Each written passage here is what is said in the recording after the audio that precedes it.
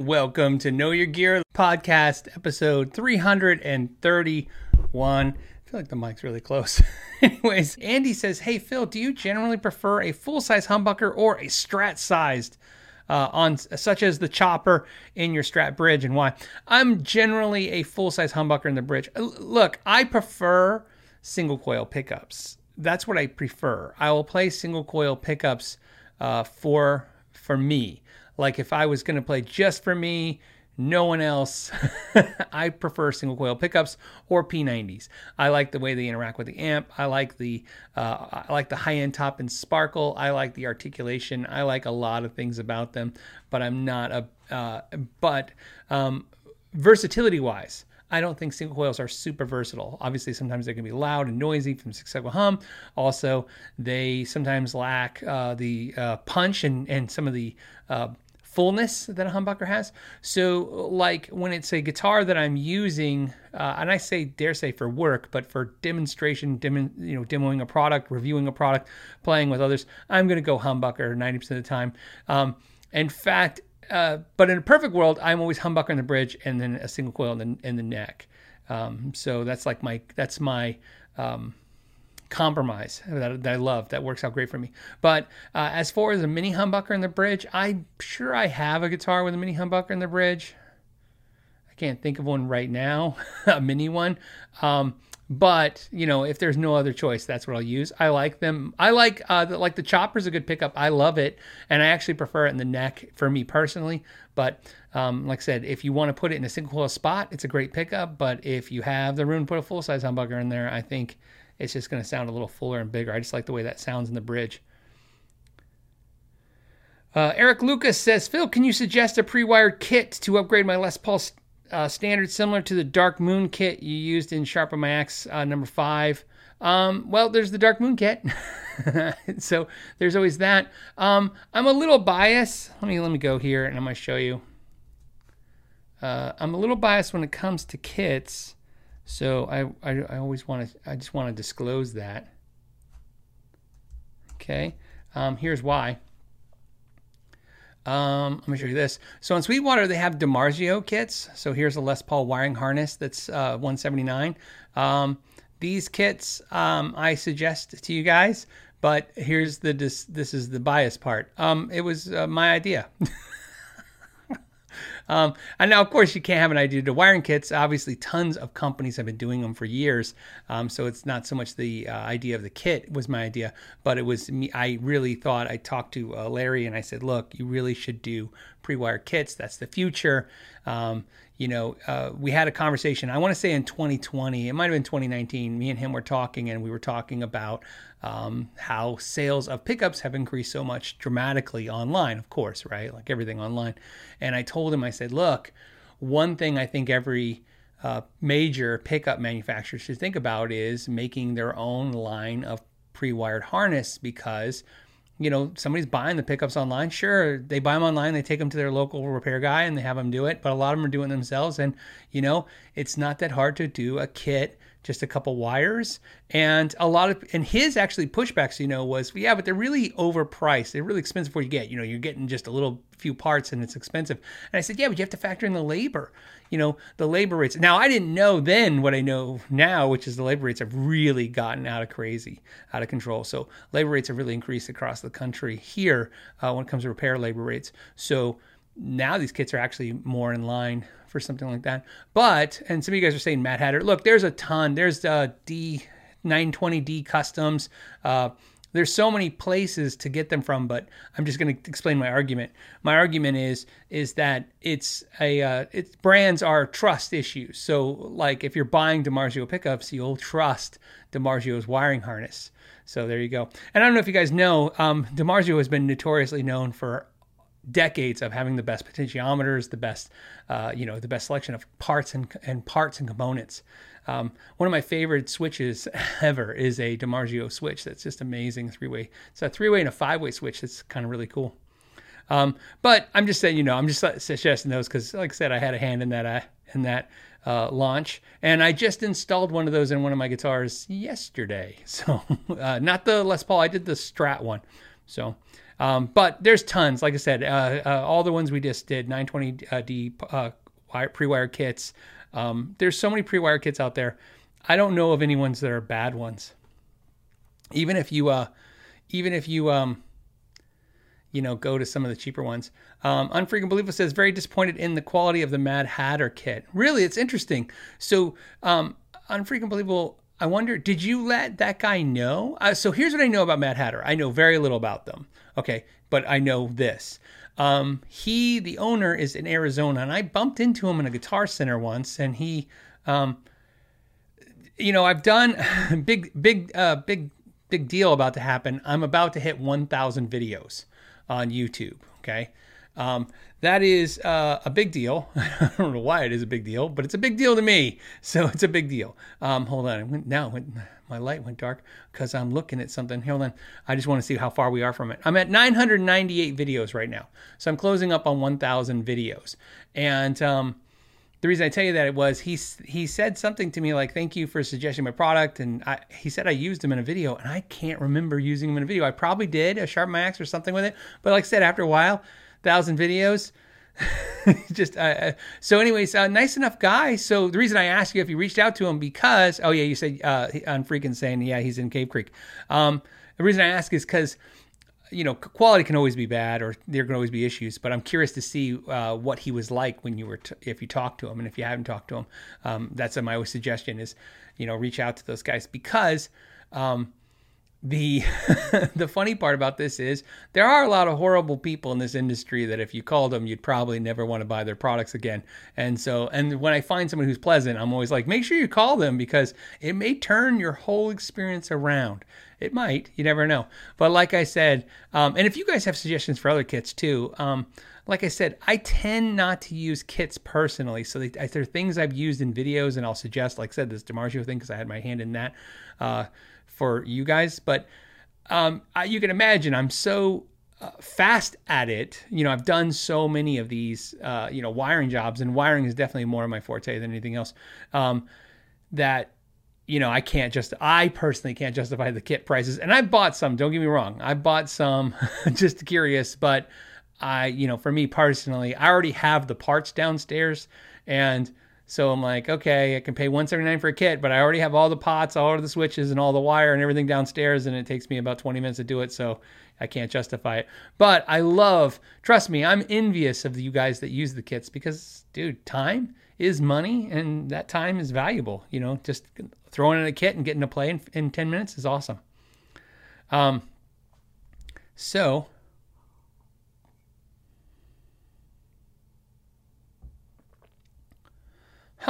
It's a weird and strange question, and I love it.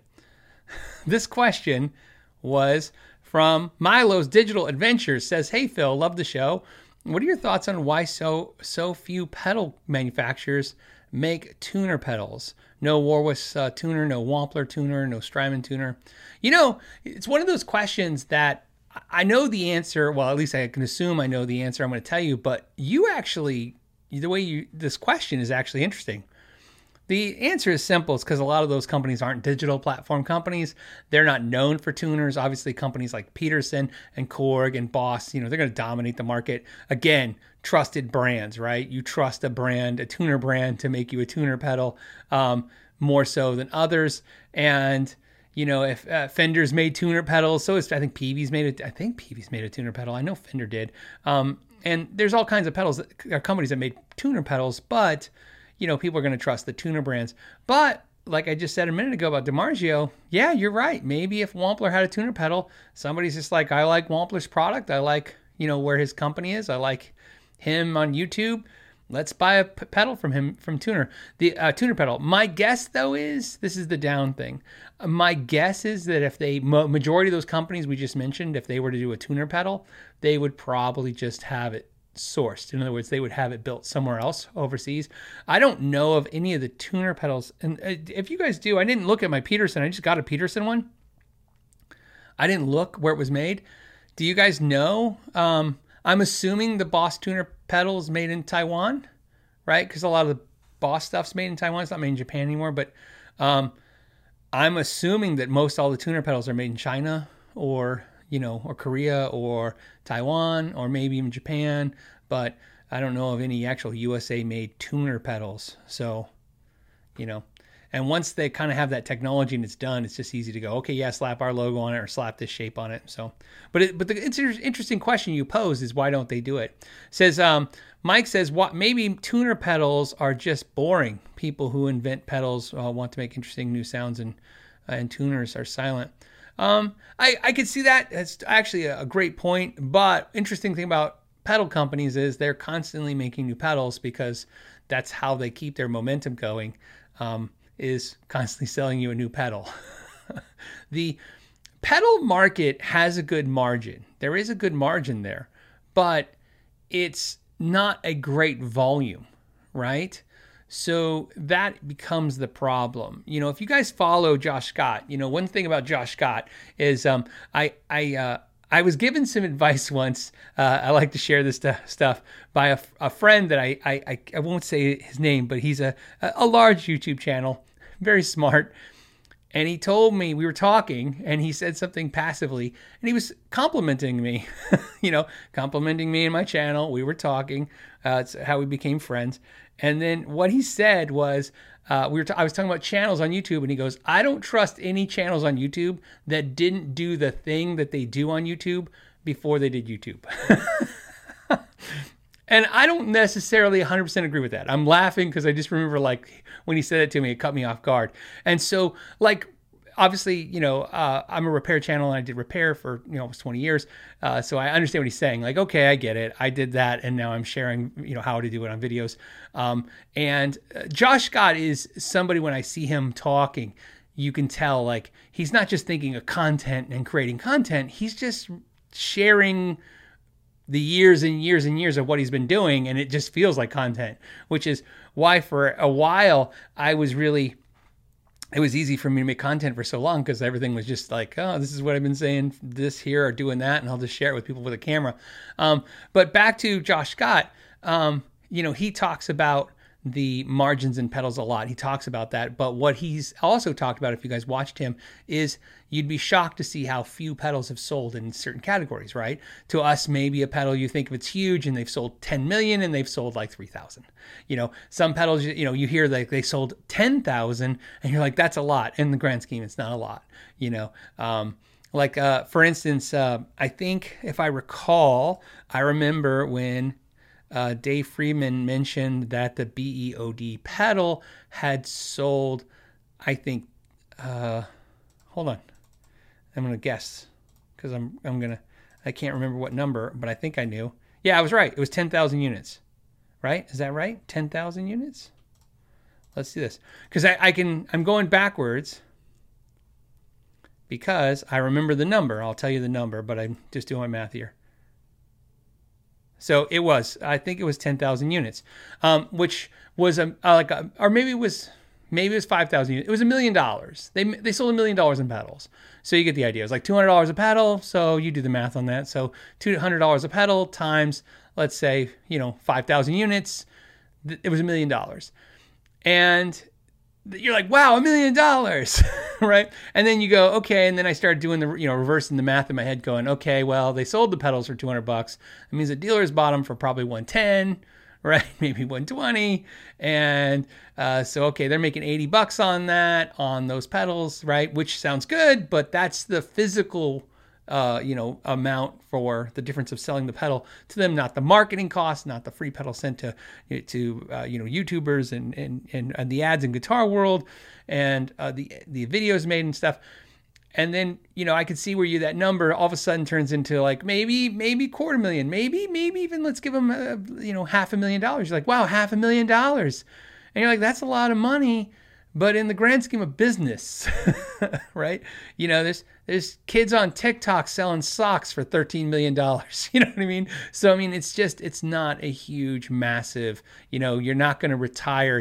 Dave Freeman's not going to go, oh, I sold 5,000 pedals. Let me go buy my Malibu mansion.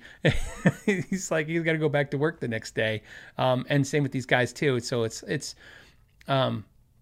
that's why they're constantly coming up with pedals constantly. So actual tuner pedal, I understand what you're saying about them being more excited about overdrives and sounds versus tuner pedals. But a tuner pedal, it would be a good market for a lot of these guys. They just, maybe there's, like I said, maybe they just don't feel like they could add anything to the market. It'd be interesting. I would be, like I said, I would be interested to see if somebody actually does that. I would think somebody like Wampler would be really good at putting out a tuner pedal, because Wampler has a guy who does digital design because of Boutique, and they could probably knock that out. So, yeah, somebody HK says, that was hilarious. TikTok socks. That's an actual thing I saw. I didn't just pull it out of my ass, I watched this thing about these two 20-year-old kids that were living on this house in like San Diego, right off the beach. And they literally sell like socks on TikTok, like goofy looking socks on TikTok. And they'd made like $13 million. And I was like, I'm like, holy crap. And then you're like, oh, you could build guitars and you can make probably 20 grand. You could sell goofy socks and you can make 13 million. Sounds like who's the idiot here? So, all right. Oh, I'll go back to that. Why is it doing that? Okay. All right. Let's go to what? Let's go to another pre-show question.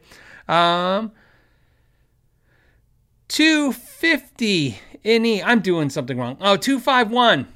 And so I think that's what it is. Like, right? Spelled out 251. Sometimes I think I shouldn't even read these, but I think there's some kind of, maybe there's fun, twisted humor in me jacking up everybody's name. I feel a lot better. I saw a Rick Beato live stream a few months ago, and he was just butchering the hell out of everybody's names. And I'm like, good. I think Rick Beato's way smarter than me, and if he can't say anybody's name, I shouldn't feel bad. So anyways, he says, 251 says, I gotta mention it, Fender Tone Master Pro. What? There's a thing? Fender came out with wait, are you saying Fender came out with a multi-processor this week? How did you guys find out about it?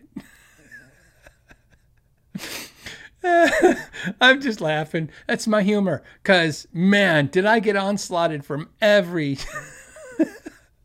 I was convinced. I was like, I'm pretty sure they sent my wife one and my friend down the street. I don't even know why. I think they sent everyone one.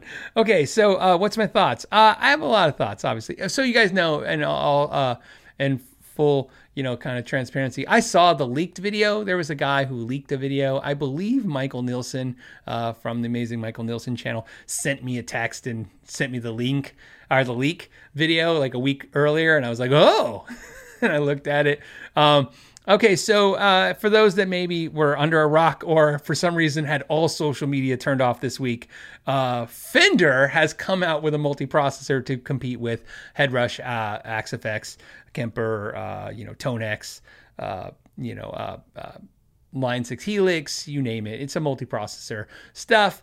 I watched a few videos on it. I did, and there was a lot of good videos about it. I was curious, like all you guys. It's kind of one of those things. I was a little shocked at first at the price point. The price point took me aback for a second. It was like $1,600 US. I was like, woo, all right. A little bit more than I thought it was going to be. But here's how I look at it. It's a lot of people talked about how it was the evolution of the Tone Master amp series. Like, that makes sense. I don't really understand that logic. You're totally right. Whatever you think, you're probably smarter than me, but I didn't understand those statements. I was like, how does digital single modeled amps then lead to a multi-processor unit? I mean, I get that, but to me, the Tone Master Pro is more about, look, Fender this isn't the first effects processor Fender came out with. Remember, they came out with the Mustang effects processor. It was they did that at that time to compete with obviously what was coming out from Line 6 and PV and all those guys when they were doing the multi-processor stuff. Just makes sense. There's a market for it. What Fender will do well, I assume, because again, I've only seen some of the videos on it, is I'm sure they did. They dumbed it down for us, man. That's what Fender does. That's one of the things that Fender has been good at for years, is making product that the average consumer can just use, So the learning curve on it seems a lot easier. One thing I will tell you, and again, I like the Headrush unit when it came to how it interfaced. I thought the Headrush unit was probably the easiest simplest thing that I could mess with. And I was like, wow, this is really cool. And I was super excited when I got it. And then I didn't love anything about it. And again, this is back to it's good enough, right? It's good enough gear, okay? There's no complaints. There was no, some of you guys are going to, some guys like, it sounds amazing. And other people are going to start screaming in the comments, oh, it sounds like crap. And you're both right. How about that? But the reality is, I didn't feel connected to it in sound wise. I liked at that time the Line 6 product better. The Helix, I thought the Helix sounded a little better, or at least it sounded more like what I want sounds to come out like. But I love the interface on that. So to me, if the Fender ToneMaster Pro can be like the Headrush, simple and easy to use, but maybe sound more like the Line 6, I think they'll be a good competitor in that market. I don't have any reasoning for this other than gut instinct to go, I don't think it's going to be a contender against Axe-Fx. I just think Axe-Fx is on another level, you know. You could argue that Fender probably had a really amazing engineer. I'm pretty sure they hired an engineer, came in and designed that thing, right? He probably came from somewhere. That's how this works. You can see all this over the years. All these amazing designers go from company to company and design stuff. And sometimes they design one product and a line of products and then they leave. So whoever designed this for Fender probably is very good because he's working for one of the largest guitar companies in the world with a big budget, I'm sure. And so therefore, they're not going to make a crappy product, in my opinion. And some of the features on it look really cool too. However, I just don't have a lot of faith that they can beat Axe-Fx first unit out. I just don't know if I could believe that. But what the hell do I know? So there you go. So obviously they didn't send me one. They're not going to send me anything. As you guys know, I don't actually get that much stuff sent to me. I've explained this before. Like it's a lot of the stuff is the patrons. We use the patron funds. We buy the gear. Sometimes I get lucky. I have some good relationships with companies. I've said this the best way I've ever said this. I have burned a lot of bridges, but I have made some amazing, permanent bridges with some companies and people that are just fantastic. What I've learned is some people get, the channel and some people don't. That's good. I like it that way. If ToneMaster is something cool, if it's interesting, you guys let me know and we'll get one on the channel. Like I said, we just did the Squire video. That was cool. That was a total 100% patron requested video, that guitar. So any of that stuff we try to, put on the channel. Somebody says they should do Fender socks. Fender did socks, HK. They probably still currently do. Watch this. Fender guitar stocks. Remember, I was a Fender dealer for 12 years. And we sold lunch pails. We sold, yeah, absolutely. Ta-da! Fender socks. Look at that. At Guitar Center even. Look at this. Here it comes. What? They're out of stock, though. But, hey, look at that. Oh, but you could get 35% off if you don't. Click that. Let's not buy a guitar right now. Look at this. Fender socks. So they have Fender socks. I don't think Fender doesn't sell a single thing. I think they sell every single thing you can think of. So, yeah. Fender does guitar strap. Fender does, literally, do you guys remember the Fender baseballs? We sold a bazillion of those. I mean, a bazillion. That's not really a real number. We didn't sell a bazillion. But they go for crazy money. At least they did for years later. Fender baseball. Here you go. Check this out.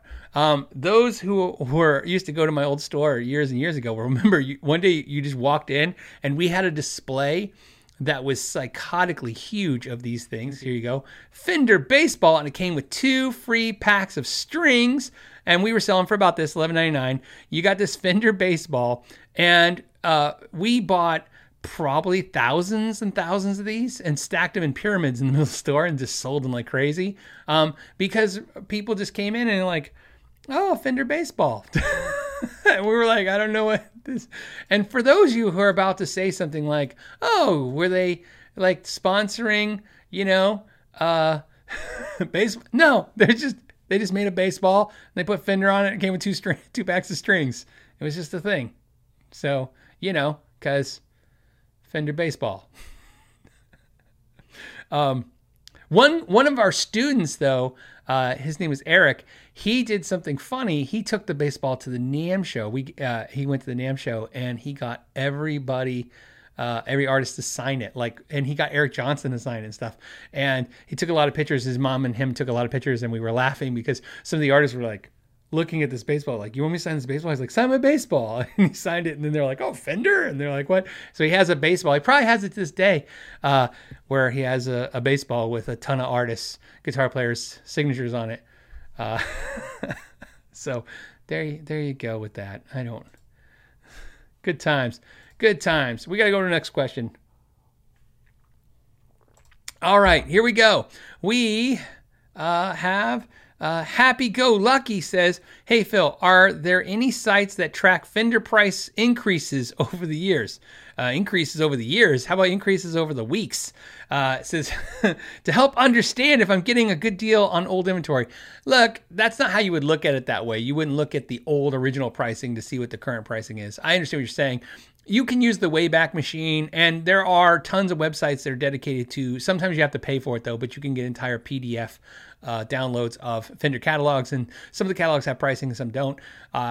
So there is ways to get all the Fender pricing, but at the core of your question, what I would tell you is that I find right now the market has always been like this. It's so fluid and just constantly changing that you really got to look at real time what something's worth and what it was paid for. So if your argument or your thought process is like, oh, somebody's selling this Fender and it's like $800, what was it new 10 years ago? It won't matter what it was new 10 years ago. It only matters what somebody's going to pay for it now. And Fender and all brands are like this. I can go on for hours about all the specific brands, but Fender, of course, is a paramount of this, where all of Fender's failures become successes. You know, that's one of the best things about having a brand like Gibson, like Fender, is that they make a new cool product and they sell it and it does great. And then years later, it's worth money. And then they make a crappy product and everybody hates it. And then years later, it can actually be worth a lot of money. It's just a luck of the draw because they stopped making it. And it's just like, oh, crazy, right? There's just lots of stuff like that. So yeah, but like I said, you can use the Wayback Machine. There's tons of websites where you can resource it and stuff, but I wouldn't really focus on that. David, thank you for the super chat. Parker says, Phil, what do you think of Harley Benton's ST-182 roasted neck locking tuner stainless steel frets for under $400 versus Fender's $1,300 made in Mexico? What would you buy? I'd buy the Fender, but that doesn't mean the Fender's better. I'm not on a budget crunch. So it's, like I've said, so I'm giving you my answer, and then I'm going to give you an answer that maybe you can digest and use for yourself. But just to be clear, I have been collecting this stuff over the years for so long that if I wanted a Fender for $1,300 right now, I could just pick something on the wall and go, that's going to go, and then that comes in, and something like that, right? There's always a guitar that's just, I fell out of love with it. You know, or something like that. There's always something to that effect. Fender to me is a you know, I feel like even during the pandemic when we were kind of criticizing the fit and finish of Fenders pretty hard, which was very, you know, justified. Even criticizing that, there's no world where I would see myself buying a Harley Benton over a Fender product, me personally, unless of course the one factor came in that said, oh, well, I only have $400 or I only have $700 or, you know, $1,300 hurts, right? Because let's be honest, you know, I call it the rapture, right? Sometimes when you pay the price on some stuff, it's not whether or not you have the money, it's just how you feel about it after you exchange your hard work, you know. When my wife and I were just talking about this, when we were at the Grand Canyon, she saw something she wanted. It was $26. I said, "Are you going to get that?" And she goes, "No." And I go, "I thought you wanted it." She goes, "I just don't know if I like it $26." And I said, "Oh, what you're really saying is you don't know if what it took you to make $26 is worth that thing." And she said, "Yeah." And I said, "Yeah, that I understand too. It's not always just about money. It's about what the money represents to you, right? How hard you work for it, or how hard it was to come by, or how hard it is, or how easy it is for it to go away." So, I would probably pick the Fender if I was looking for a long-term guitar. Now, here's some reasons why I would pick the Harley Benton, besides just the fact that it's cheaper. Maybe I don't know much about that guitar. Like a lot of players, and a perfect example of this, my first headless guitar and my second headless guitar were inexpensive, affordable headless guitars. Because I didn't know if I liked headless guitars. And, it's not something you just pick up in a store and play and go, yeah, it plays great, I'll play it. Will you play it? What about 5 years from now, 4 months from now? And then over time, loving the headless guitar the way I did, then I ended up with Strandberg and a Kiesel and going, yeah, now it's worth investment, right? Now it makes sense. So the same thing with the Harley Benton. There's a reason why I would buy a guitar like that, because maybe I'm like for instance, when I did roasted maple necks, as you guys know, I bought tons of guitars that roasted maple necks because I wanted to know everything about them. I could learn from all the different manufacturers, and I started out with the cheap ones to see how it felt. Did I like it? So same thing. The Harley Benton, I think, is a good value proposition, for what you get for the dollars. That's the whole appeal. I mean, obviously roasted neck, locking tuners, stainless steel frets. It's under $400. That's a great deal. Could you play that guitar forever? You could play that guitar for absolute ever. Absolutely forever. But the Fender, not just because it's a brand name, just Fender, it's more of a investment and lifetime investment, not just money, of your time, lifetime guitar. So he's got a follow-up to that. He goes, P.S. Should Tom, I think he means Blink-182, should they get cut? Ethics. Okay, I think they got jumbled, but I know exactly where you're going with this. Okay, Parker. You're talking about the Harley Benton did a copy of the Blink-182 guitar that Fender released. It's pretty blatant. I saw it on Hunter's channel, Agafish. If you guys don't know Agafish, he's a great guy. And sometimes anything Harley Benton I want to know about, I just go right to his channel, because obviously he helps them design some of those guitars, and he's very involved in the Harley Benton process. So anything I'm curious about them, I'll go peruse his channel and find out what's going on. And so I saw that, the Tom DeLonge copies. I've been very clear about how I feel about that stuff. It's as long as they're not trying to deceive someone, which is where I did a video where I took and branded a guitar fake, and a lot of people had an interesting reaction to that video. And I don't care what your reaction is. My opinion is sometimes I can change my mind, but sometimes it's hard. And this is one of those, it's hard to change my mind. If you make a guitar that looks like exactly like another brand and you put that brand's name on it, I don't care what you're saying. It is in my mind, the intent is to confuse and scam or cheat somebody, even if that person is yourself. You don't have that guitar. You have a fake. Now, that is, to me, is not a replica. Like, here's my favorite way, and I've used this analogy a couple years ago, maybe about 100 podcasts ago, when it came to Van Halen guitars. Before EVH came out and just started making pretty much not every, but tons of his guitars over the years that he'd done in the Stripe Series, fans made Stripe Series guitars for years and years and years and years. And I think that was okay, even if they would put other brand names on them. I know that kind of goes against what I just said, but hear me out. As long as there's some kind of disclosure, some kind of marking. So like I said, even if you put the brand name, like I said, I like the brand fake on it, something to let somebody know.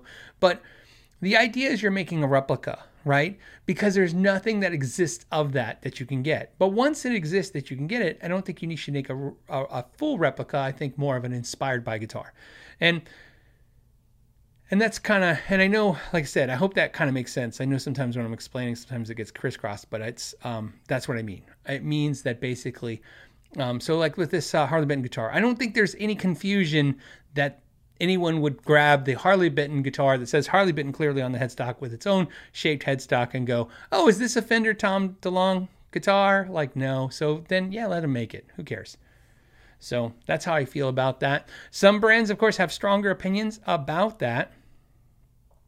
That's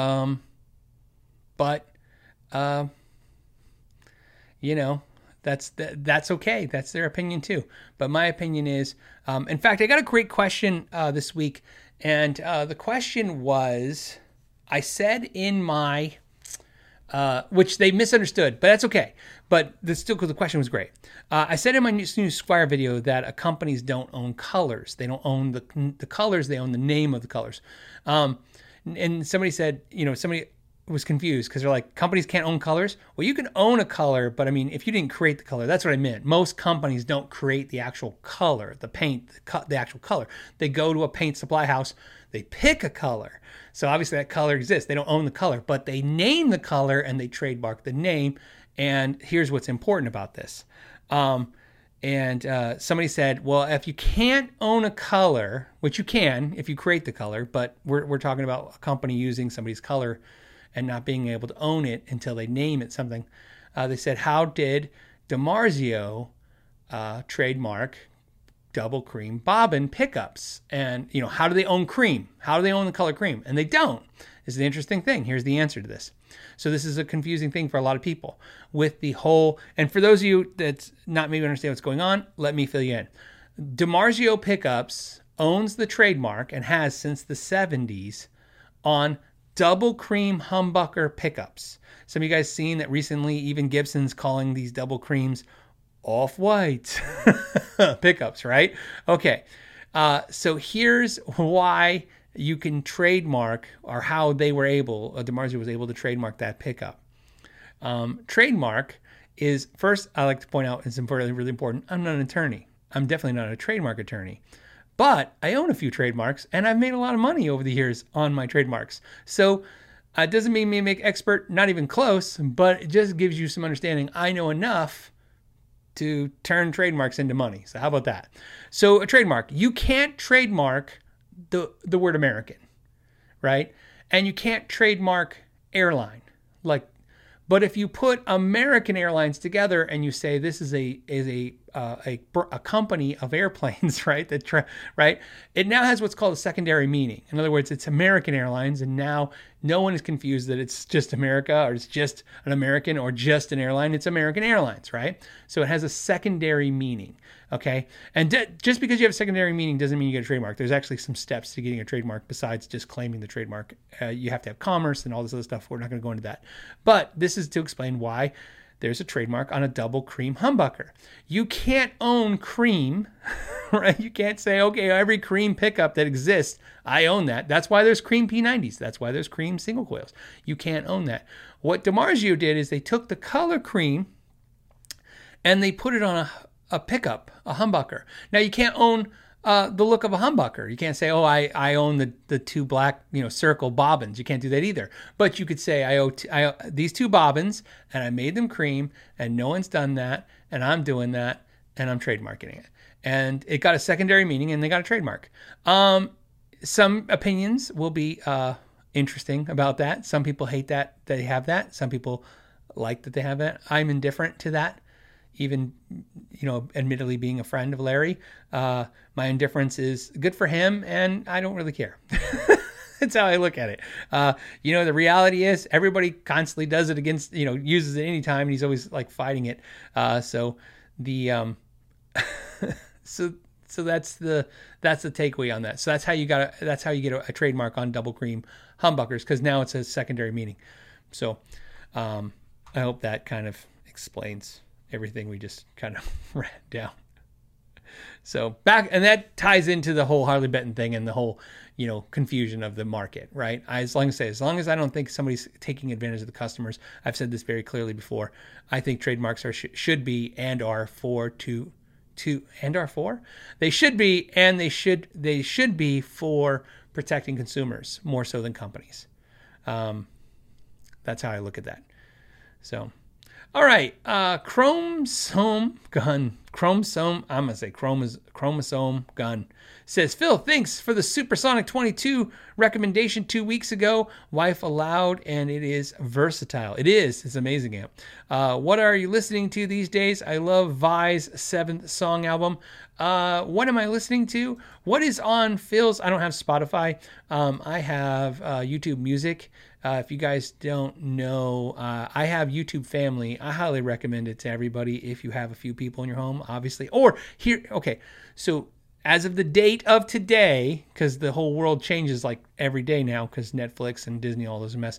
But as of today, it's still this way. YouTube, it's like, I think it's $30 a month. Just so you guys know, you can pay $30 a month for YouTube and you get 6 accounts. So you can sign up 6 friends or family. So Ralph's on my account because it doesn't matter. It's just 6 people. And it doesn't matter the IP address and all that crap. They can be in different states and different worlds. They don't care. As of today, YouTube still doesn't care. So like my daughter, my son, my wife, me, and Ralph. And so they're on this account. And so for $30 a month, you get 6 people and they get no commercials on any of their YouTube content.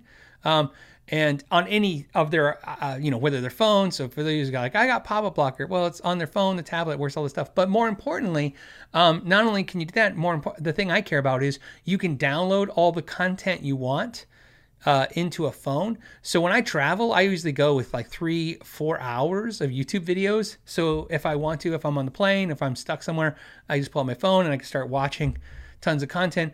But the other thing is you get to get YouTube Music, and that helped with me because my daughter wanted Spotify, and of course, Spotify's evil, just like they're all evil. But this does what Spotify does, so it's basically unlimited music.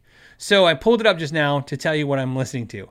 I'm listening to the new Disturbed album, Immortalized. It's not the new one, but it's just newer to me. I'm listening to Alter Bridge, One Day Remains. I'm listening to relaxing piano music. I'm not making that up, by the way. Yep.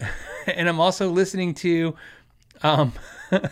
instrumental pop covers. So it's pop music, but it's in piano and guitar only. I like it, relaxing in the background. And I'm listening to, oh my goodness, I'm going to get in trouble for this one. Shout Out Pop Hits. Which is like Dua Lipa, and any hit artist right now. It's on there. It's on a rotation. Why? Because when I'm in the truck and family's in the car, like my wife or my daughter, friends, whatever, I just put on pop music. Because it's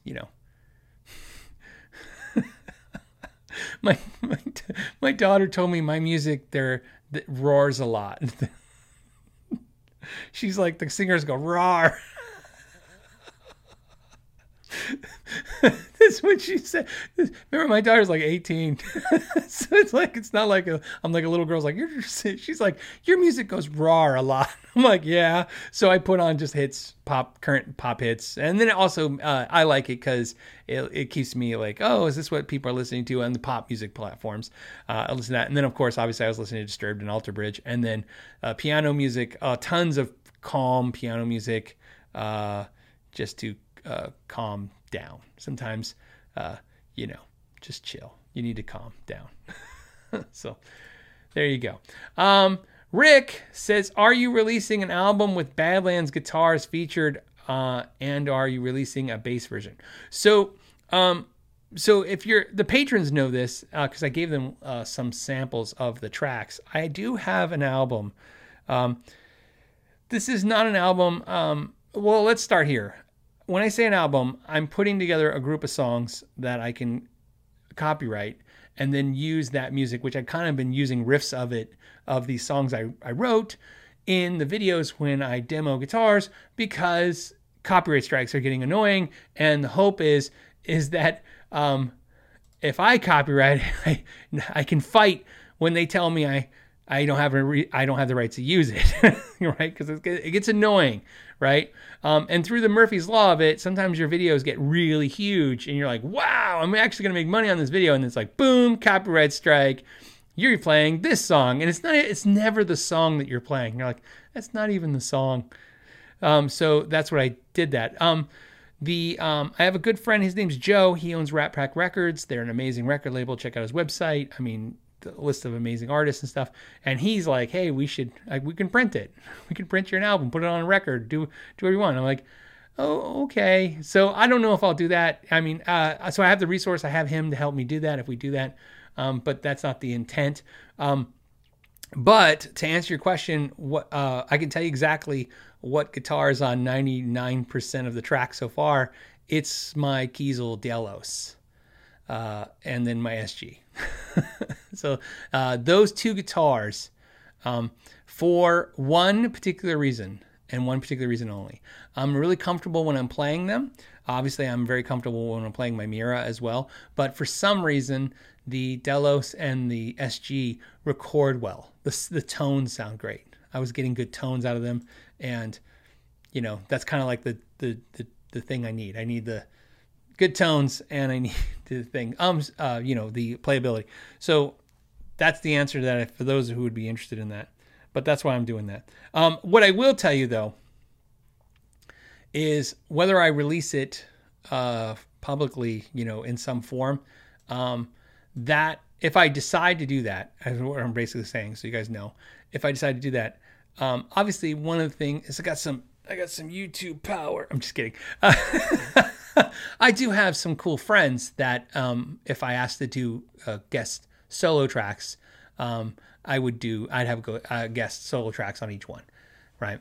And not just YouTubers, like artists too. I mean, it's like, so that's one reason why I might do it, because that would be kind of fun. And also if I sold it, I would pay them, you know what I mean? And that would be kind of cool. Like, hey, would you, jump on my album, do a track, and obviously, pay them a royalty. I mean, don't get me wrong. It's the new world now. They'd be like, here's your check for 67 cents and a high five. But hey, it's something, right? But same thing. That would be cool.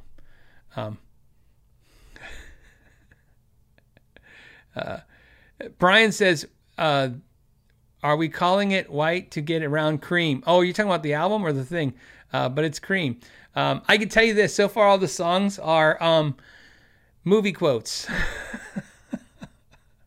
One of my favorite songs that I've worked on is called "You're Going the Wrong Way," and it's from Planes, Trains, and Automobiles when they scream, "Hey, you're going the wrong way!" And they go, "What did they say?"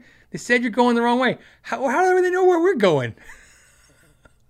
So all the songs, I decided to name them from movies I love. So and to answer already a question I can hear from any dude over the age of 40, yes, there is a song called "And I Got That Going For Me." But I did not put, which is nice. I just put, "And I Got That Going For Me." All right, so whether that happens or not, we'll see. Tomahawk, Tomahawk says, "Hey Phil, wondering if you ever looked at a Reverend basses. Tried the 5-string the other day, and I loved it." I don't know if I must have picked up a Reverend here and there, like at their booth, and checked out things. I would definitely be interested in checking out a Reverend bass for the channel, for sure, without a doubt. I really like Reverend stuff. The thing about Reverend is funny is I know I don't really score, products. That's something I had. If you go through all my catalog videos, 1 or 2 videos I was doing that. I was like adding numbers and stuff. That's one of those things like you try to work out in your head, like, do I want to do like this? The guitar is a 6, this guitar is a 10, and I couldn't figure out a way that it made it feel the way I wanted it to feel. But that being said, if I was to say what guitars perform probably best on the deep dives than any guitar, Reverend was one of the guitars that stick out in my mind as one of the best. Like, I was the most impressed with the guitar when I factor in everything, like the cost, where it was made, what you got, how well it was finished. It was fantastic. And again, that doesn't mean anything. Just that guitar did so well. It just sticks out in my mind as one of the guitars that was just killing it. But again, I always say, like, one sample doesn't mean anything. So, but the other Reverends I've played have been fantastic. So,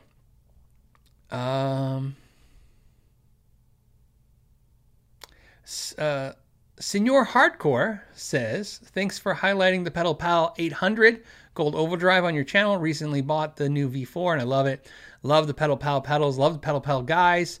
I believe Luisa Navarro sent me a message about the new pedal and maybe getting it on the channel.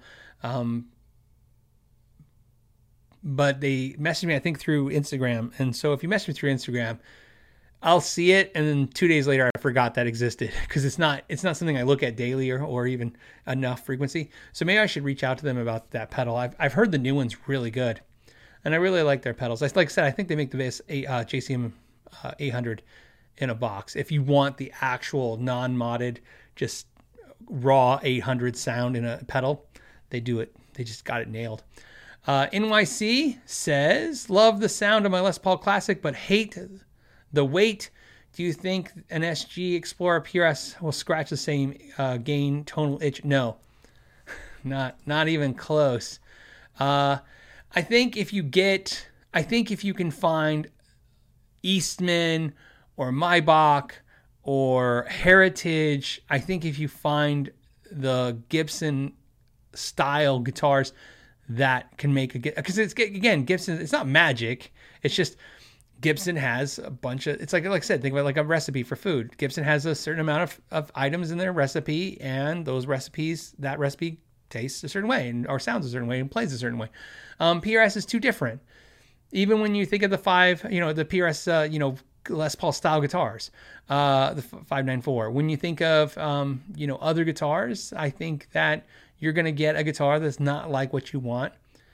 And I have even worse news for you. I love light Les Pauls, as you know, and I have lighter Les Pauls and heavier Les Pauls, and sometimes even the lighter Gibson Les Pauls don't sound the same. I don't really think it's because they're lighter. I just think there's just things going on that's different. I would say if you're really, really trying to get the guitar to get lighter, I would say first, if you love the guitar, please consider maybe a better strap, some neoprene strap that's really wide, something like that, really great. Also, maybe then look at copycat style Gibson guitars that use the same recipe, the same kind of pickups, the same kind of, scale length, the same, body shapes, all that stuff, and just kind of get there. And I can tell you right now, I really like my Heritage. So that's one thing I would look at if you can find a lighter Heritage. Michael Nielsen. What's up, Michael Nielsen? He says, I love Dumble Clean. Yeah. Hell yeah. Not dirt. Any amps that do Freemanish dirty, but amazing Dumble Clean?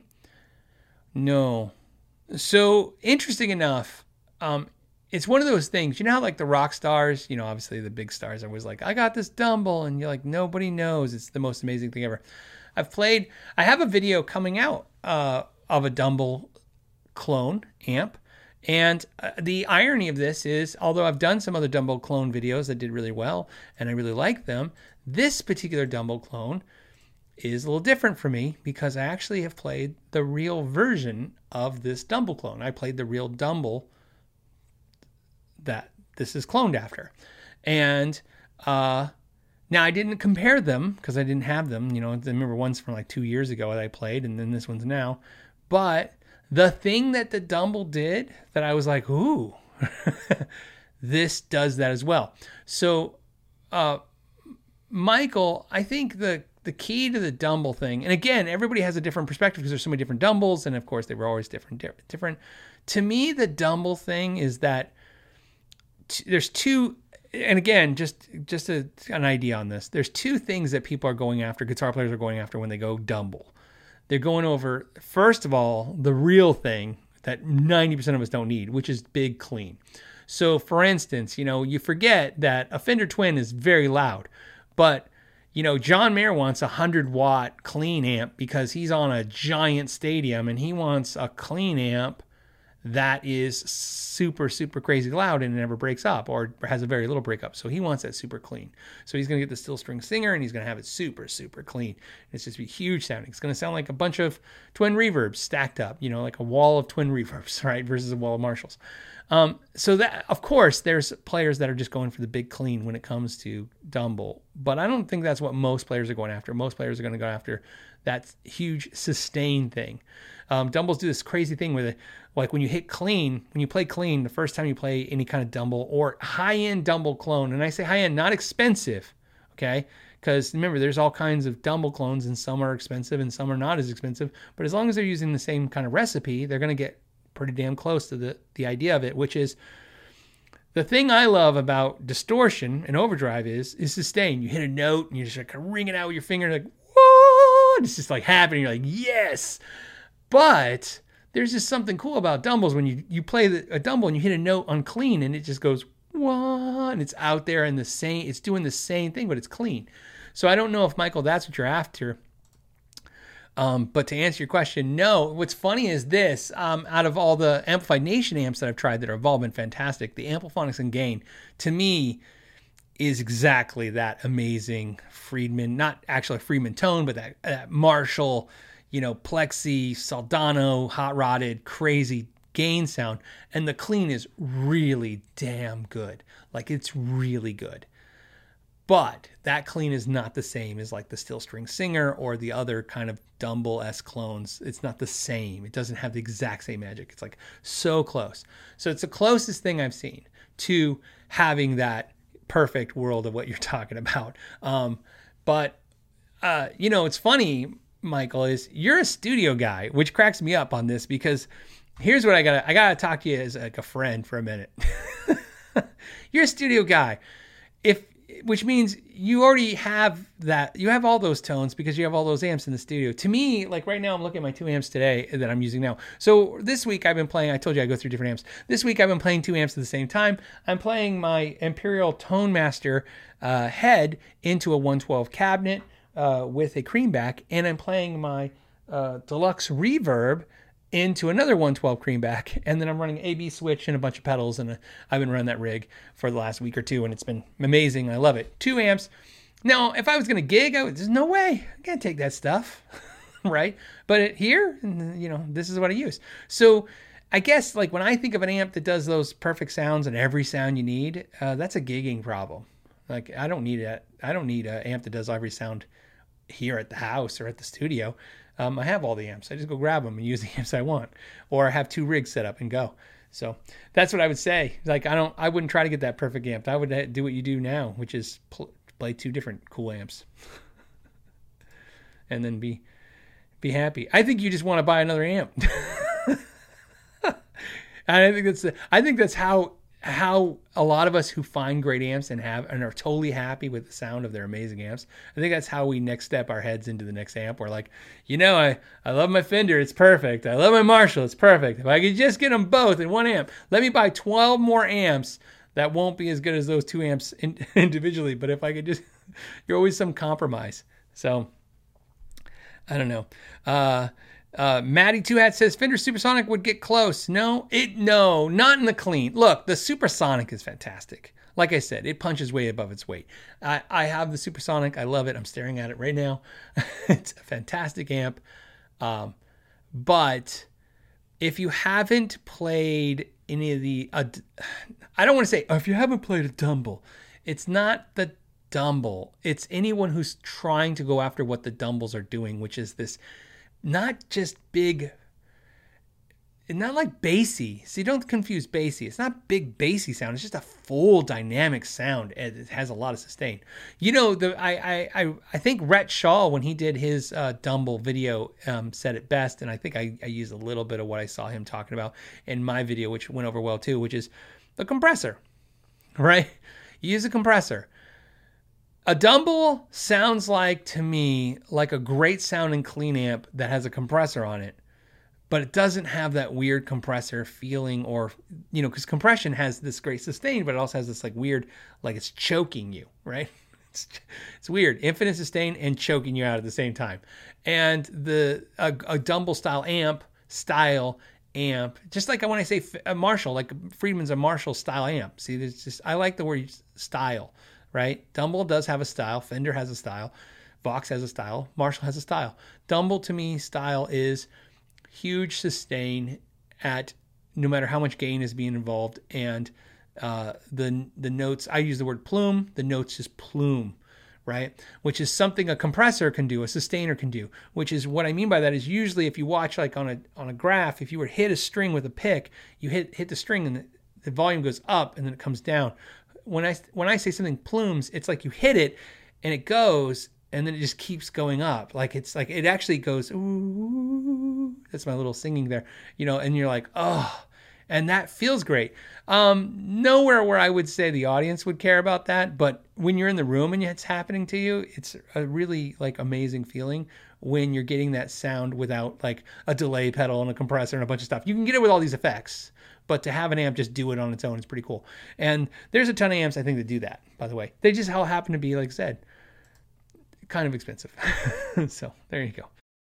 Thunder Falcon says, would Badlands do an artist signature model? I would believe so. So, yes. The answer would be yes. It's a great idea. It's a great idea to market your company. You got to understand, signature guitars have different meanings now than what they meant, what they used to mean back in the day. The signature guitar concept is, I have learned a lot recently about signature guitars, and I can't tell you why, but I will tell you why soon. I've learned a lot about signature guitars and the ethos that surrounds that concept. And let me explain what in a way that I was really interestingly shocked to learn. I used to think, which is accurate to some degree, that a signature guitar was like, Eddie Van Halen's amazing and we should give him a signature guitar. And Steve Vai's amazing, we should give him a signature guitar. And Eric Clapton's amazing, we should give him a signature guitar. And I think that is very warranted and very good. And then, of course, once all the guitar gods and goddesses got their guitars, even though Jennifer Batten never got hers really, we then go on to, the next line of level of celebrity, right? And they get guitars. And then this eventually goes to like this point where, like I've made this comment before, sometimes they'll announce a new artist for a signature brand, or guitar for a signature. I don't even know the artist. So then I Google the artist to find out what band they're in. I don't know the band. So then I have to Google where the band's from. And then I find out like they're literally like, they're in a band because that band's guitar player plays in another band, right? Like it's like really, really interesting. But here's what I have since learned in the recent times. And this is why, because times are changing. They are changing. Think of it like a signature guitar can be an introduction to someone who's in a community to another community, right? So, for instance, if I shout out, Aggiefish, right? If I shout out another channel, you might go and check out that channel. Reason why is you're like, okay, I kind of like where this guy's coming from on this Know Your Gear thing. And maybe this other channel is like-minded. Maybe it's not. Whatever it is, there's some kind of introduction. And I liken this to the same thing as being at a party. And there's one thing when you go to a party and you walk in and everybody's like, hey, and you're like, hey. But there's one thing, it's like, everybody's like, hey, it's Phil. And I'm like, hey, and my friend Bobby. And you're like, oh, Bobby. And immediately everyone is like, Bobby is with Phil and Phil is with us. And so therefore, Transitive Properties, Bobby's with us. And I think signature guitars are slowly turning into that concept, with signature product, which is, okay, you like this artist for whatever reason, this person. They are now lending their brand, they're co-branding with another brand, and they're saying, hey, I like this product, and then therefore your communities cross, and there's the benefit there. So, and it's a way to do this in a very functional way, because let me tell you what's not working anymore.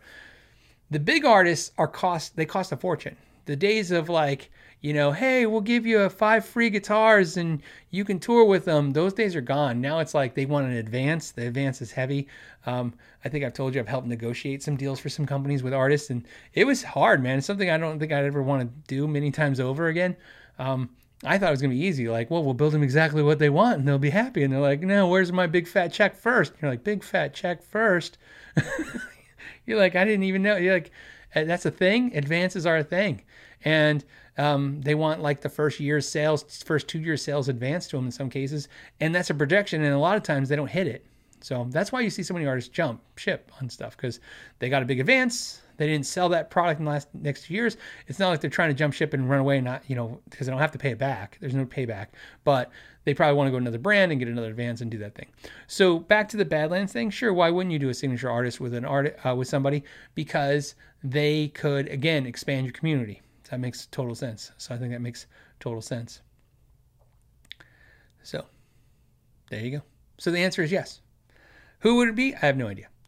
I would know this. I would be involved in the decision because, like I said, it's I call it the brain trust, right? It's a community of people that own Badlands, and we come together and we have these long Zoom calls, or we talk and we go, these are all the things we're thinking about doing. So if somebody brought it to the table, I haven't presented anything to the table. So, I haven't said like, hey, let's get this artist or let's get this person. It's not something I've been hyper focused on. We have another project coming soon, Badlands. As you know, right now we're in the, hey, let's get everybody their hollow flash guitars. So that's our focus right now. Everybody gets their hollow flash guitars. And then after that, we have the next thing and the next thing and next thing, and that's what we work on. So they're really cool. Great question. I enjoyed that question. So, I like those.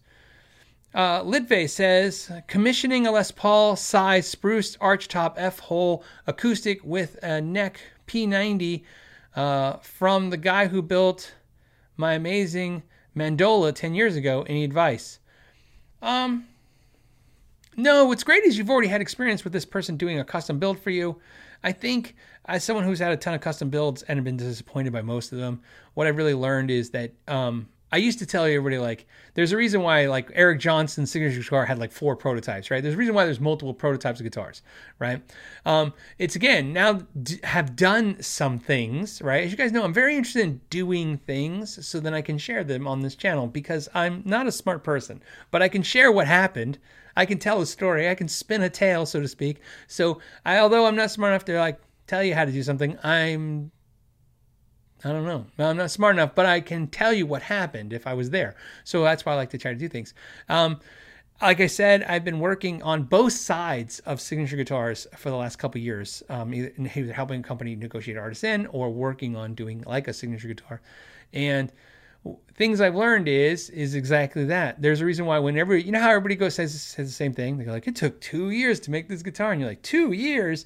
And it's not really that it takes 2 years. It's just they give you a guitar and you need some time to figure out, like, this sucks.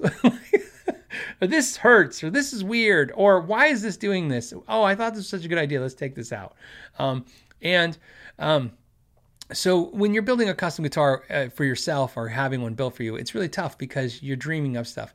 One thing I will tell you that I learned ordering a custom guitar, having custom guitars made for me, or even working on a custom guitar, is keep it simple, stupid, right? The KISS method. I think that's where I think a lot of artists, and I think a lot of us who, if we're not getting a signature thing, we're just getting a custom guitar build. I think everybody wants it to be all things and do all things and have all things because it's custom. And I've kind of realized, like, no, keep it to just what you love and make it exactly what you love. Don't overthink it. I don't know if that's going to help you with this. You wanted advice. That's my advice. Your guitar sounds amazing. It sounds like everything you want. Don't get crazy is what I'm trying to say, right? Don't keep it to, like I said, keep it simple. And I think you'll be all right. Karma. Okay. Karma says, Phil, what is the price? What is a price good range? Okay. What is a price range? Good price range to expect when approaching some smaller YouTubers? 10,000. Oh, okay. I see where we're going with this. I got to tell you all the industry secrets. No, I'm just kidding. Okay. So what they're asking me is if a channel has 10,000 to 20,000 subscribers to make a video about a new product. I don't even know what amount to start with a conversation. So I'll try to keep this brief because, like I said, I never can gauge if you guys actually care about any of the YouTube stuff, even if it's guitar stuff related. But sometimes I guess you guys like the kiss and tell moments. So this is something I've done. Obviously, I've negotiated many times. I've worked for some companies over the years, helping them do exactly what you just asked me to do. So here's what I will tell you. First, start with your dream team. Okay. So if you have a product and you want to get it on the social medias, first write down your dream team. Don't write down Rick Beato because he's got 3 million subscribers and Marty Schwartz because he's got 3 million subscribers. Like, don't write that down. That's just dumb. Write down the dream team. Like, who is someone you admire, you're interested in, you feel like you like what they like what you like. Write down people who you think might actually like your product, value your product, and want to help your product. Okay? That is the most important thing. I have two attitudes about this personally as a business, right? Some people reach out to me with products that if they had done any research, like 5 seconds, they would know I have never done that type of product and I don't know anything about those products. I'm not talking about like the face creams and wallets and stuff. I'm talking about like even guitar related products. I'm like, I don't do that. I don't know what the hell that is, right? And I wouldn't know how to do it. So you're going to get, if you were to come to me with a product that's out of my wheelhouse, like we're not talking about guitars now, we're not talking about pedals, we're talking about something else. First, you're taking the chance that I might not even respond. Nobody will respond here because it gets filed in folders. And then if you're lucky, we just have gotten through all the emails. So we're just going to email you back. But the second thing that might happen is we might slightly be interested if you're willing to pay an insane price, because you're like, well, I can learn about it and maybe it'll be interesting to somebody if you give me $1 gazillion, maybe. Right? I don't know. We don't really do that one a lot, but it's very, it's possible. But here's what's important. So you find someone that will champion your brand that you think will be great. Write down a bunch of people, at least get 10 of them. You're going to need at least 10 channels, and then approach them honestly. You don't have to know what their rates are. You don't have to know what their thing is. What I can tell you is that it's not that simple. Okay, I can't tell you any channel's business because if I know it because of confidence. But what I can tell you about YouTube channels, and as you guys seen, I know a lot of them. A big percentage don't charge anything to do videos. That's not what they're interested in. They're not interested in getting paid to make a video. They're interested in making content. My driver is content, and my Patreon and member services, because that to me is like, who do I want to be? Too many, you have too many masters, right? Who do I want the master to be? I'd like the audience to be the master. I'd like to be beholden to them, not the companies. That's kind of where I like to align my allegiance. It has nothing to do with anything other than that's just my personality. I was watching YouTube, now I'm making YouTube, and so I kind of still see myself as someone who's just watching YouTube. The last part, and like I said, if I took too long, I apologize, is how do you start a conversation with them? That's exactly that. You reach out and don't just say something like, I really like your channel and you're amazing or whatever, or hey, or just say, look, I have this product. What are your requirements to work with you, and how can we work together? That's a very short sentence. Stay short. If you write a whole paragraph, please don't say I invented a product. It's the greatest thing ever since sliced bread. Check it out on these 4. They're not going to research it. They're not going to do that. And then I don't know what it is you're selling or what you're trying to do, unfortunately. But I can tell you, when I work for companies and they pay me to do this, I know who and what channels are good for what and what they're going to require. So that's kind of nice. So at some point you might have to hire somebody, unfortunately, that will know that and can map out your stuff, because what you can end up in is like the death spiral of just never getting anywhere with these channels. What I can tell you right now is you're saying, perfect example, 10 to 20,000 subscribers. Oh, Unfreaking Blue says, don't copy paste. Yeah, don't copy paste. That's great advice too. But like I said, and in today's world, I'm sorry to say this to like some of the people that don't really understand it. Channels that are 100,000 subs, I would bet 90% of them don't even respond to companies anymore. They're too busy working on the stuff that they're doing, So channels like, used to think back in the day, 10,000 subs, 30,000 subs, you're like, oh, you're just starting, right? Those channels are established now and they actually get paid. There's money and gear being flowing to channels to do content, if that's their business model, if that's how it works. So yeah, you're going to probably have to do something like that, but you never know. Like I said, perfect example with me. I do, as you know, I do content sometimes just if they donate money to charity. We did one where if they upfront donate to money to charity, I do it. And then now sometimes we do it where afterwards we just want them to give a percentage. Here's a good example. Dylan Talks Tone. I asked him, the request was 10% of whatever he sold in pickups to be donated to charity. That was the request. So, because he's a YouTube channel, he's not Seymour Duncan. Seymour Duncan's like a $200 million company, right? I would never tell Seymour Duncan like, well, just give 10% of whatever I sell in pickups to charity. I mean, that'd be great if I thought they'd do it, but they're not going to do that. But I would never do a video for them for free because they're a big, they're a $100 million company. I don't need to help them out. Unless, of course, somebody was like, can you check out a Seymour Duncan pickup for a video? You guys doing that. So like I said, I think an honest conversation, tell them what you need, what you want very quickly, and let them know you want to work with them and what do they need to do to make that happen. And you'll get lucky. So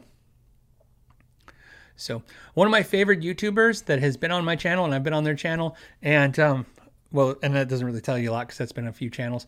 But this one is like probably the reason I play guitar better than I've played in years. They really don't do money at all. You got to just kind of get them excited. So, I mean, so like I said, that's a tough one because, you know, there is no number when it comes to him. There's no number you can offer him because I've seen the crazy numbers been offered and he turns them all down. If he's not interested in doing the video, he doesn't do it. Doesn't matter how much money you have.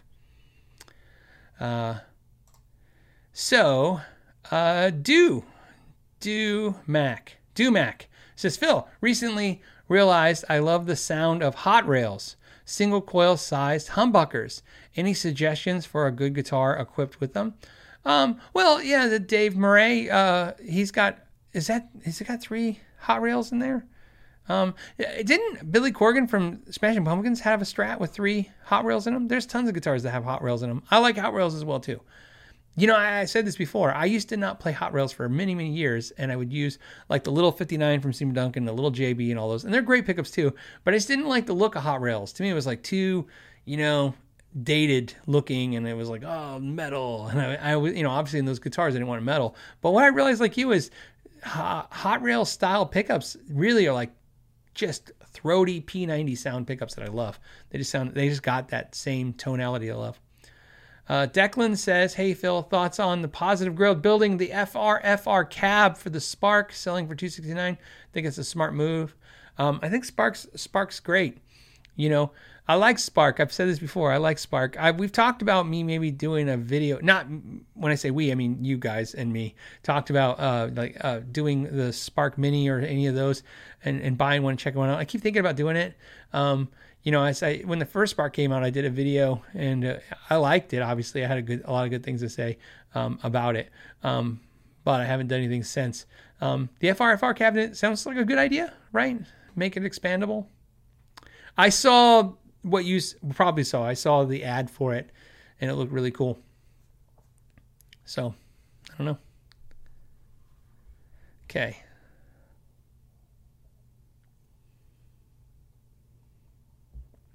All right. Hold on, I'm just looking for... Curtis C. says, hey, Phil, did you get a chance to ask Sweetwater about the choice of selling on Reverb at Gear Nuts instead of Sweetwater? I did not. I haven't had an opportunity to talk to them.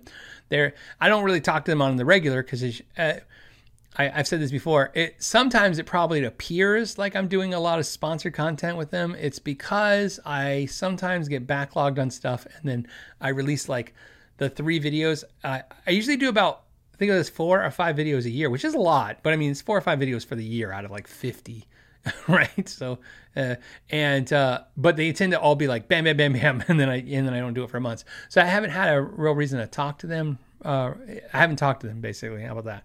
So if I get a chance, I will do that.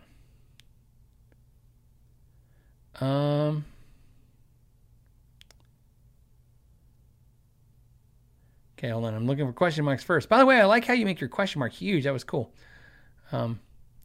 Lee Asbury says, what do I think of the solid mahogany PRS CE24? I'm a big fan of CE24. It's one of my favorite guitars. And I can't say. It's one of those like, I'm not saying there's a new CE24 coming out. I'm not saying that. Anyways, I like the CE24. I have a CE24. I have the semi-hollow one for no reason other than it was just the right weight, and I love the color, and it was at Wildwood Guitars, and it was just what I bought. I love it. Love that guitar a lot. I am biased, so you know, bias of that guitar because, you know, I don't know if you know, but Chester Bennington, the singer of Linkin Park, I think I may have told you this, that his son used to work at our store, and because he lived here local, and he would pop in the store sometimes, and he was just such a normal, down to earth dude, and not because he's a rock star, because you know Linkin Park had all those movie contract stuff. I mean, they made hundreds of millions of dollars. You know, it's big. Linkin Park's a much bigger band than most people realize because I mean they did all the soundtracks for video games and movies. And he was just the most like legit dude, because he would come in to pick up his son, right? Because his son was, a teenager, and so his son would work here at the shop and then sometimes take lessons and stuff. He'd pick up and drop off, and we would talk. We meaning the people in the store. We would just talk to him. And he bought a guitar. Funny story. He bought a guitar from us, and he bought a Mira, and I think a CE24. Oh, no, he didn't buy the CE24. He bought a Mira, and he bought a Mexican Telly. With a black top, Mexican Telly with 2 humbuckers. Not in the same day, just over periods of time he bought those.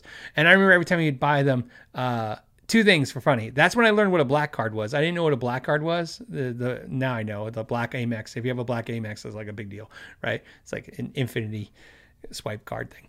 But I'd make jokes like, why are you buying this guitar? Can't you get him for free? And he's like, no one cares what the singer does. And I knew he's just being nice. And he's supporting us because he was a nice guy.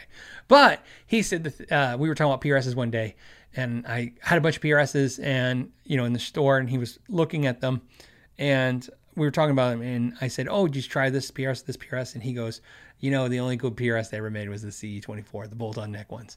And then I was like, oh, yeah. And I did the thing that you do at the time. Like, I was like, yeah, C24 is the best one. Of course, like I'm agreeing with him because I'm just like, and and then I started playing them because of that. And I was like, oh, yes, I love these guitars. And he's right. It's like the best of both worlds. It's like a Strat, but pretty. So, but like I said, and rest in peace, because he died as well, as you guys know, and he's way too young. He was way too young. But just super nice. I mean, he was just super nice. So they, yeah. But C24s. There you go. I don't know how I got on that tangent. Okay. How are we doing? We're about to button it up, but I think we can grab a couple more questions in the chat. El Dunarino says, now you have to tell us about the new... I'm not. Told you guys, if I learn about it, I'll tell you, because I'll leak it because I don't care. But if a company has asked me to work with them on the project, in other words, do the videos or anything, I can't disclose. But let's just say, I'm going to say this. CE24 has been one of my favorite PRSs for a long time. As you guys know, I love my Mira. I love the CE24. Maybe they'll do more CE24 stuff very, very soon. Super soon. There you go. Brian S says CE24 is the PRS sweet spot. I think so too. I really like it. Like I said, and I like bolt-on neck guitars sometimes more than set neck guitars. And that probably has to do with the fact that I've worked on so many guitars. Like anybody works on stuff. You like the stuff that's easier to work on because it's easier to work on. Okay. Anyone else? Oh, so.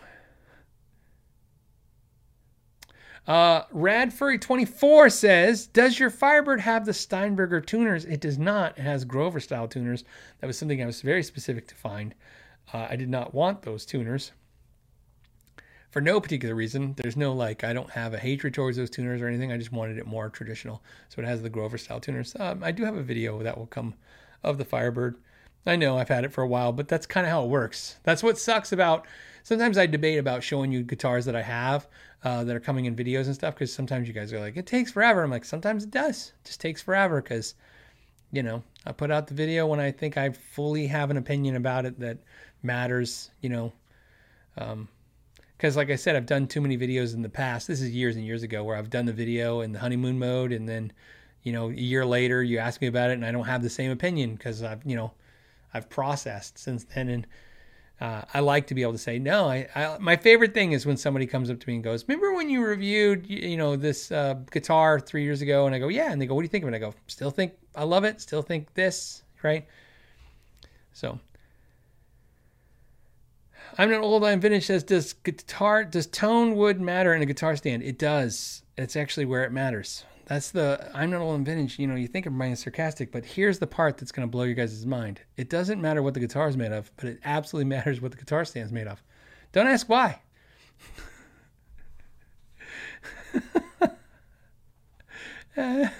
Okay. I like that. Okay, but I will tell you so you guys know, because it's come up a bunch of times when it comes to guitar stands. PRS makes a guitar stand. They sent me one. I don't have it. And a bunch of the companies have made, even String Swing, who I absolutely love, makes a stand like this that's made of metal. I don't like any of the metal stands. None. I want to. The PRS one, I think it, in my opinion, looks better than this one. I think it just looks like, this looks great, but the PRS one looks like art to me. It's amazing. I don't like any of the hard, heavy metal stands or hard-edged metal stands around my guitars. It just freaks me out. It's like my logic is, okay, this is wood, and and my guitar hits this, it's wood, and they're both wood, and there's a fair fight there, and I don't get a ding. I haven't had that issue ever happen, but it still scares me that my guitar can bump a metal corner and then, get a ding from that.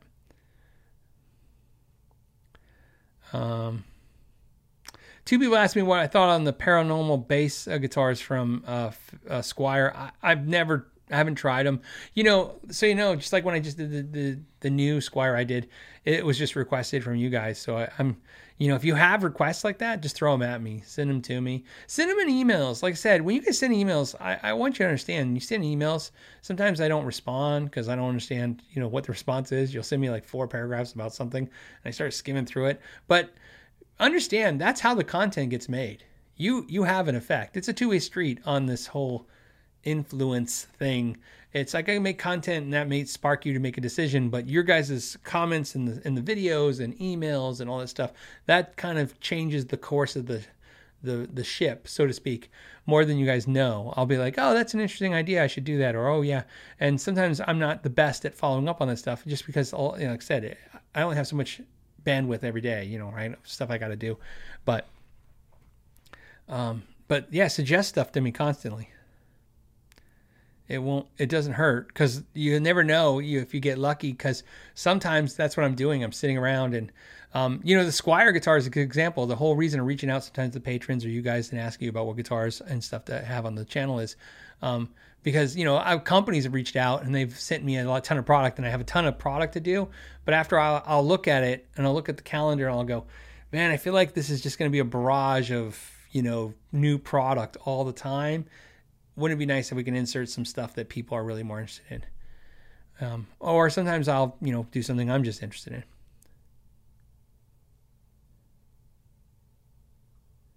Let's see. Ellen says, thank you. I love sitting here with a whole pot, Ellen, a pot of coffee. No, I'm just kidding. That's good. A pot of coffee and just listening. That's great. It's just funny when you said pot of coffee. I'm like, a whole pot of coffee. So, okay. Unless we have another question or something, I think we're almost done. Or a subject. One last one. Do we got one last one? Then we can start our weekends, play guitar, do stuff. Hold on.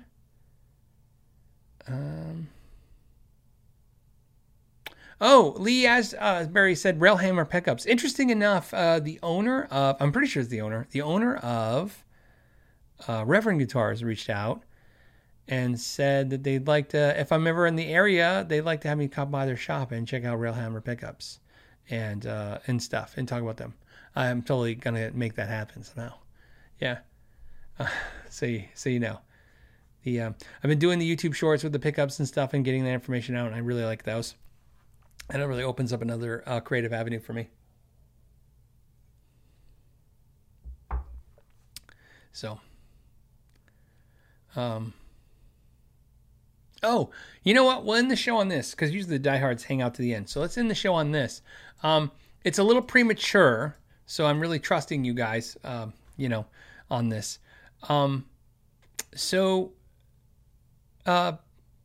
Ben Ash from Sam Ash has reached out to me. I have not responded to him, so that's why I said it's not the best way to do this. You should respond to him first. But I kind of think you might give me some great information. So please put it in the permanent comments down below. You can put it now, but also in the permanent comments too later when the video's replaying. The question was, Sam Ash the stores have reached out and asked me if I was interested in doing any more of the restring or clinic events in any of the stores or store. And my answer is yes. Sean and I talked about it yesterday in great length, and we talked about, ideas, and I'd be really curious. Her thought process is to do a clinic and then have a restring event, but I don't do the restrings. I just do the clinic part. But I would love to hear you guys' thoughts on this. I love the idea of getting out there again and hitting a couple of the Sam Ash stores and doing these events. It's been a while, obviously, because of COVID and stuff, and I think it'd be really cool. So I would love to know this. But my thought process was we could set it up like as an RSVP thing because it's free. They're free events and everything would be free. It's just like a clinic. The clinic would be free. The restring events are free kind of thing, right? So I would just, like I said, love your feedback on that. Obviously, I want to do it, so it's not about whether I should do it or not do it. Just if you have ideas, stuff like that, we don't know what to anticipate, how it would work. I think we could do a really cool, like 1 hour cool instructional and clinic and then do some restrings and stuff. I think it'd be a lot of fun. Like I said, I'm just excited about that as well. But I'm going to respond to him this weekend, but I want to make sure I respond with, a concise idea besides like, yeah, let's do it. I'd like to be like, yeah, let's do a couple stores and hit it and do this stuff, and it'll be fun. So there you go. I thought I'd share that with you. All right. I think I covered all the questions. If I missed one, especially a super chat, I apologize. You know what I should do real quick? Which I didn't do. By the way, all the moderators, I just realized my moderator tab wasn't up. So if you guys were sending me messages, I didn't have it. I apologize for that. So now I'm going to go, oh no, there's like 500 things from the moderator page. Ready, set, it's uploading right now. It's thinking. Okay.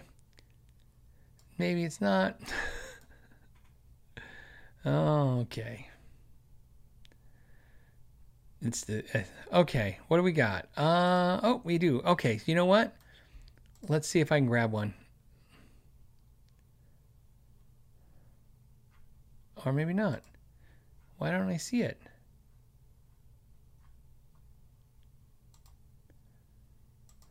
Oh, there it is. Okay. All right. Sorry, moderators. I apologize for not having that up. I did that once to you guys before. I'm going to get that dialed in. This is a new thing we have. Shauna wants me to make sure that I do a shout out for HK because he gifted 10 memberships today. Oh, thank you, HK. That's really cool. I didn't even know you could gift a membership. I thought I saw an explosion of activity, and that's must what it was. So thank you, Shauna, for telling me to thank you for that. Amanda sent me Rad Furry 23. Have you ever tried to add binding to a fretboard when you did a refret? I imagine it wouldn't be easy, but I'm trying to plan how to make it possible. I've never had to put the binding on after I've refretted a guitar. I've always just fixed binding if there was chips or crack. A lot of times the only time I've had issues is older guitars, the binding kind of dry rots a little bit, right? I don't know if dry rots, it's brittle. And it's what's nightmarish about that. So you have to fix it in some cases, which sucks. But I've never had to redo the binding. Not that I recall. Evil Moose. Evil Moose says, hey, Phil, do you have a recommendation for how to make a Strat work for people that hate the volume knob location? Yeah, you move it. It's the easiest thing ever in the world. There are two things you can do. It's really common, really common for guitar players to say that they hit the Strat knob because it's right there. And by the way, Unfreaking Believable said, thank you again for HK for another 5 memberships, because HK did another 5 memberships. But Evil Moose, move it. The great thing is you can do it yourself. You just get yourself a pickguard. There's tons of places to get them where they don't have those holes drilled. That's what you want. So whether you have HSS or SSS or whatever you have, just get a pickguard and then some material you like, parchment, white, pearl, whatever, and you get it with the 3 pickups or whatever your pickup configuration is. You can even get it with a switch. Sometimes it's on the more expensive side. In other words, just a few dollars more. It's not going to be a huge deal, but Warmoth has a nice service where you can go to their website, pick pickguard, literally pick pickguard, and then pull it up and then pick the what pickguard you have, like Strat, the configuration pickups, and then you can say yes, the blade switch, and then say don't drill the holes. So you just unmark the holes, or you can say don't put the volume knob there and leave the tone and the other tone there. And then what I would suggest you do is exactly that. You either delete the volume knob and then get that there, or you just get one without the holes and you drill your own holes and put the knobs where you want them. So it's a really easy thing to map out. What a little nice thing to do, especially if you're new, more of a novice when it comes to like repair. Go and find yourself a piece of cardboard. Doesn't matter how thick. Doesn't matter. And put the pick guard on top of the cardboard and a pencil trace the whole thing out. Cut it out with scissors, and then do whatever you're going to do to that pick guard on that cardboard. Drop the cardboard on the guitar. Make sure that the knobs and everything are lining up and not hitting anything weird like the side of the walls or anything in the route. And then you go, yeah, that's awesome. Then you take the cardboard, if it works, or if you have to drill new holes and move stuff around, whatever it is, now that's the template to put back on the pick guard and then hit your holes, and that's how you do it. And there ain't no rules. You just do it the way you want. You don't have to have 3 knobs. You can delete one of those tone knobs if you want. There's no reason. And again, with a quick Google, if you say Fender Strat single tone knob volume only, it's going to come right up, and you can just you can clip those tone knob controls out, or you can put a stack tone knob. So you can do whatever you want. It's a super easy thing. Okay, so. Icenic Wolf says 920D also has a lot of options for loaded, unloaded pickguards. Yeah, like I said, there's tons of sources. If you do a Google search, 920D is another company that I've had great success with not working with them, but with their products, really good and stuff. So it's really cool, right? So there you go. All right, we did it. We did a show. You guys were great guests as always. I want to say thank you. I saw a lot of names today, and I'm sorry if I didn't get all of the stuff there, but sometimes it scrolls a little fast. It's a little weird. But as always, you guys make this just amazing Fridays. I'm sorry I missed last Friday. I'm excited we are able to have it today. And you guys have a great weekend. Till next Friday. Till next Friday. Thank you for your time, and know your gear.